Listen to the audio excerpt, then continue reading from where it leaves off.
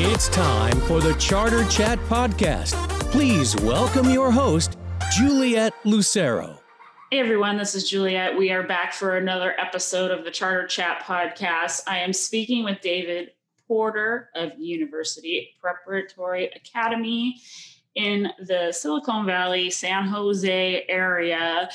And they are a seat-based charter school, and we talk about their program. It's very rigorous, and also all the clubs and organizations that they have started, the extracurricular activities. In addition to that, we are talking about how they are dealing with this COVID-19 issue with the school closures, and how they've converted from a regular seat-based classroom to a virtual enrollment, a virtual learning platform. So without further ado, here's my interview with David. Hooray!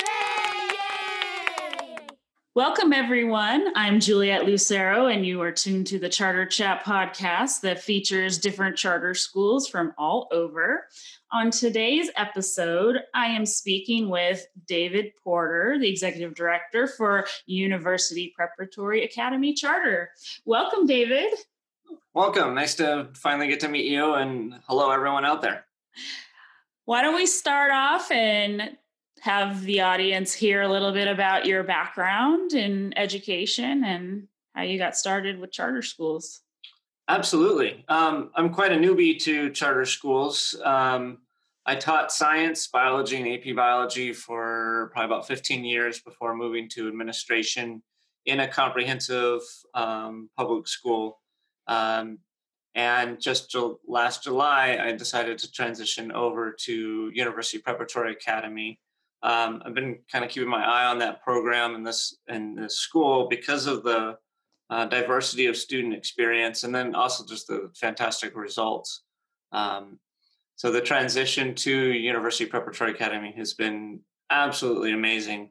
The two things that really just stand out the most is just the community support.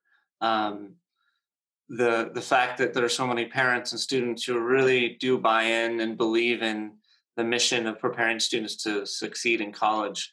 So that part has just been absolutely amazing. And is that different than when you were at the district? Absolutely. Having a single mission, and a mission that the teachers believe in, that the front office staff believes in, that students can see as a reality in their lives. That's the big difference. And I, coming from a more comprehensive approach, we were trying to be everything to everybody. And that leaves a lot to be desired, because you're trying to prepare a student for college track at the same time a student is wanting to drop out of school, or each student needs to have an individualized education support system.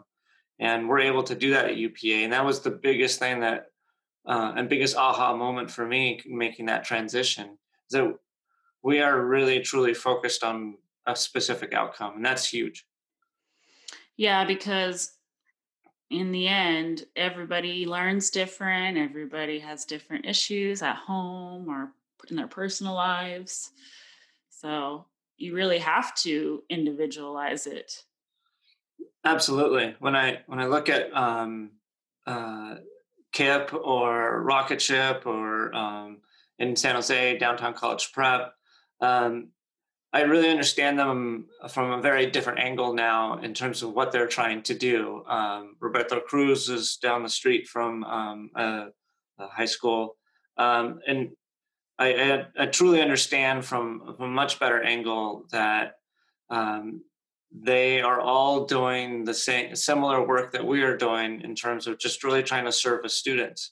And I think at some point, and I don't want to blame systems, but they're all focused on the student again. And that's, for me, I think we lose that when we start to get lost in that bureaucracy. Yeah. So how long has University Prep been around? And you guys are located, where are you located at? We're located in mid San Jose, outside the Willow Glen area. We have opened up our school in 2007, and we just finished our third reauthorization. Great. Congratulations. That's an experience all to itself, to jump out of the frying pan into the fire, to get used to that process. And again, I truly wish every school, public, comprehensive public, went through that same process that we went through, because I really feel like that, even though that process is painful, I learned a lot about the school, and it really pulled the staff together around what we need to get better at. And that's, I'll do that in comprehensives every 5 years for the WASC. Yeah, and I don't think people really realize how much scrutiny you are really under when you have to go through this renewal process every 5 years. And like you said, it would be nice if the districts had to go be involved and had to go under the same guidelines, and they're really criticized like the charter schools are.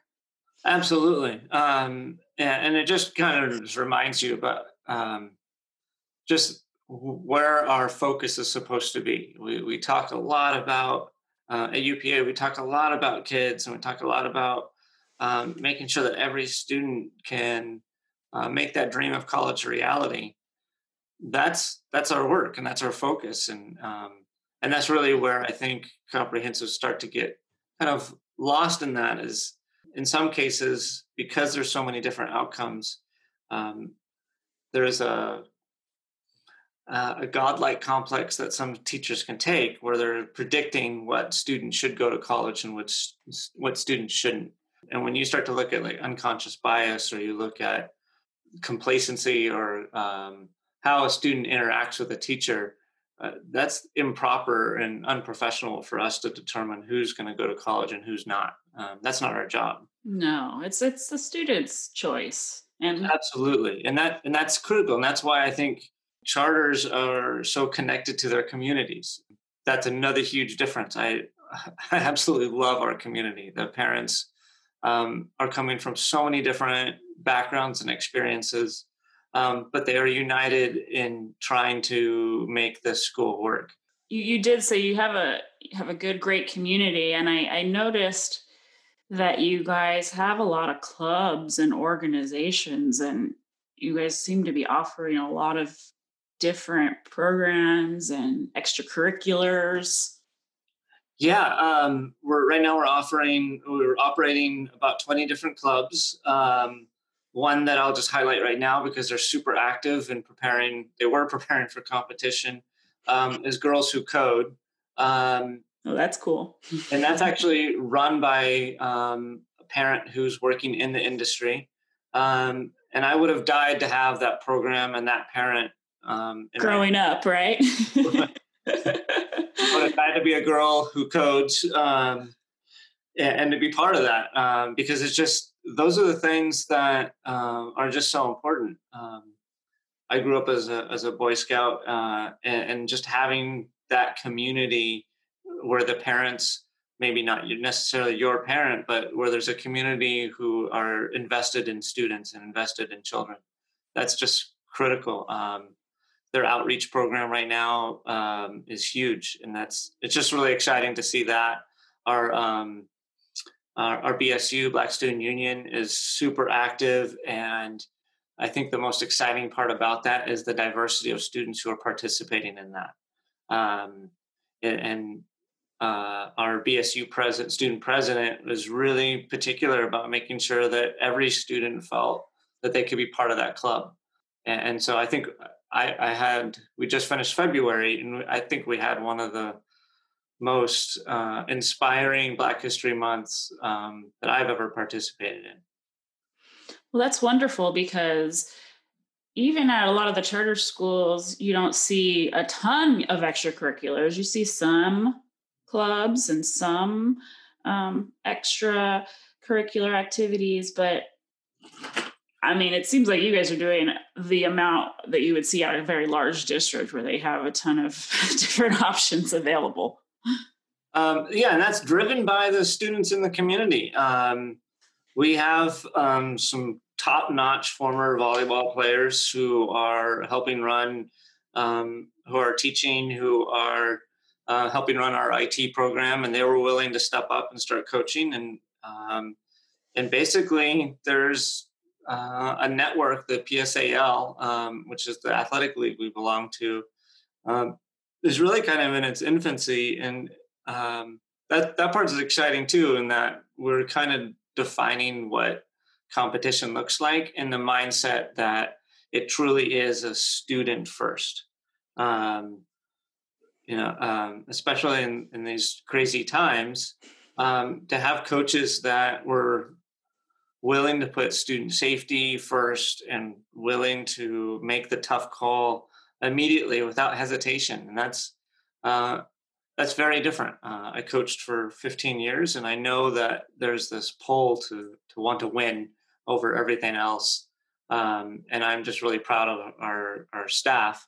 But beyond that, a full basketball program, because we're grades 7 through 12, we can really take some time to develop skill sets, not only in the classroom, but also on the basketball court.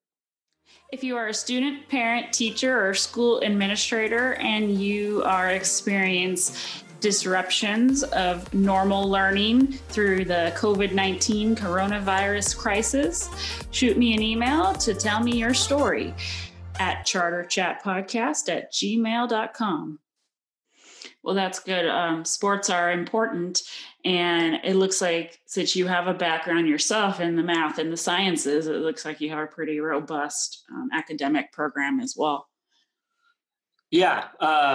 Being able to offer AP courses, it is a graduation requirement. And this is one part that I wish people really kind of recognize, is that with our IEP program, most students are fully mainstreamed and supported in the classroom by their special education case manager, but they're still held to that same standard of taking 2 AP courses before they graduate.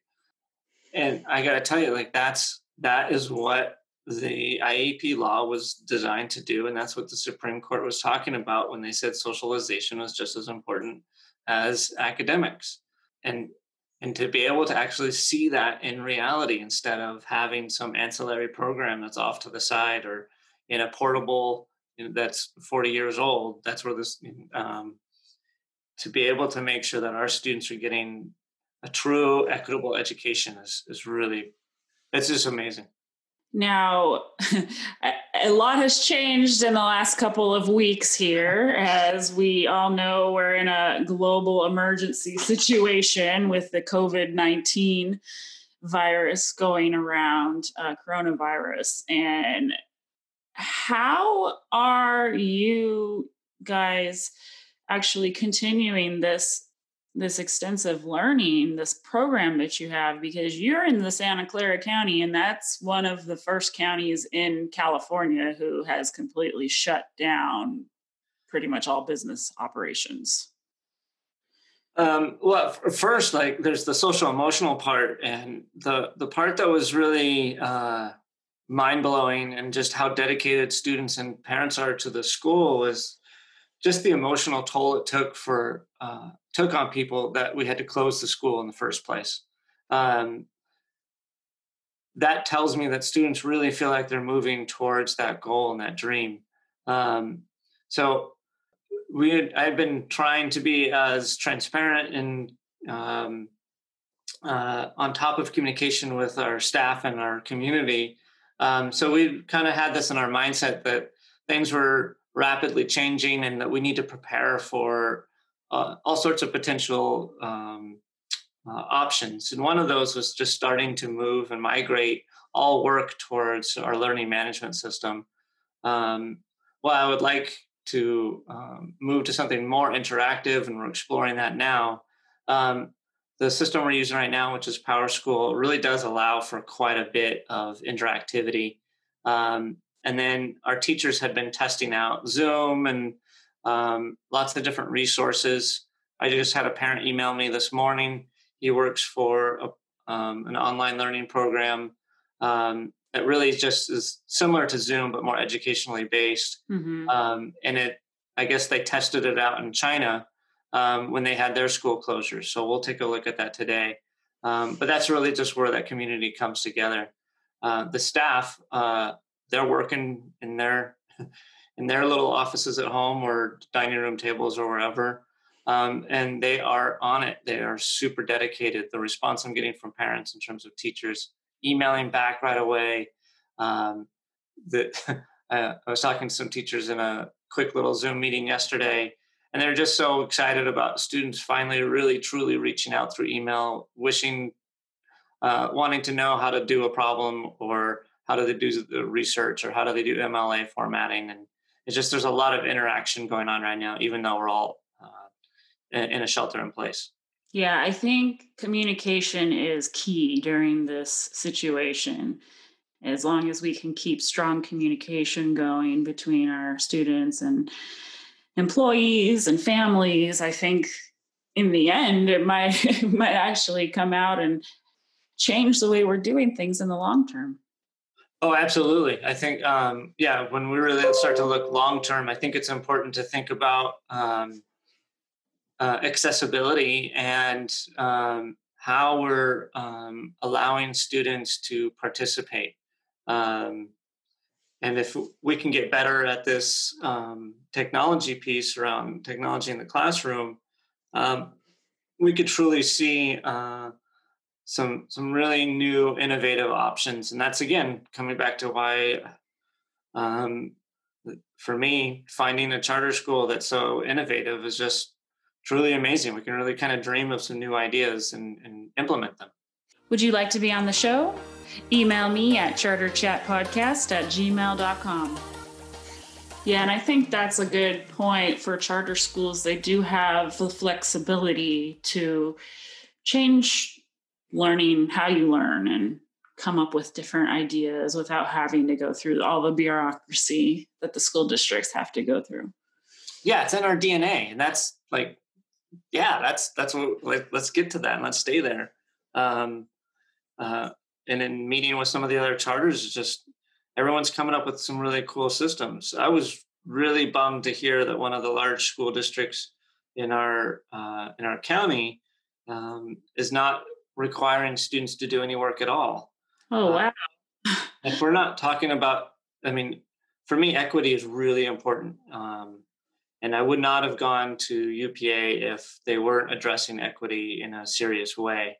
And so it really just does break my heart that there's potential that students who are the most vulnerable and need quality education are going to be left 3 weeks, 4 weeks behind their peers. And I know that's a big concern right now on the English language learners and the special ed students, that they're going to be the ones that suffer during this time.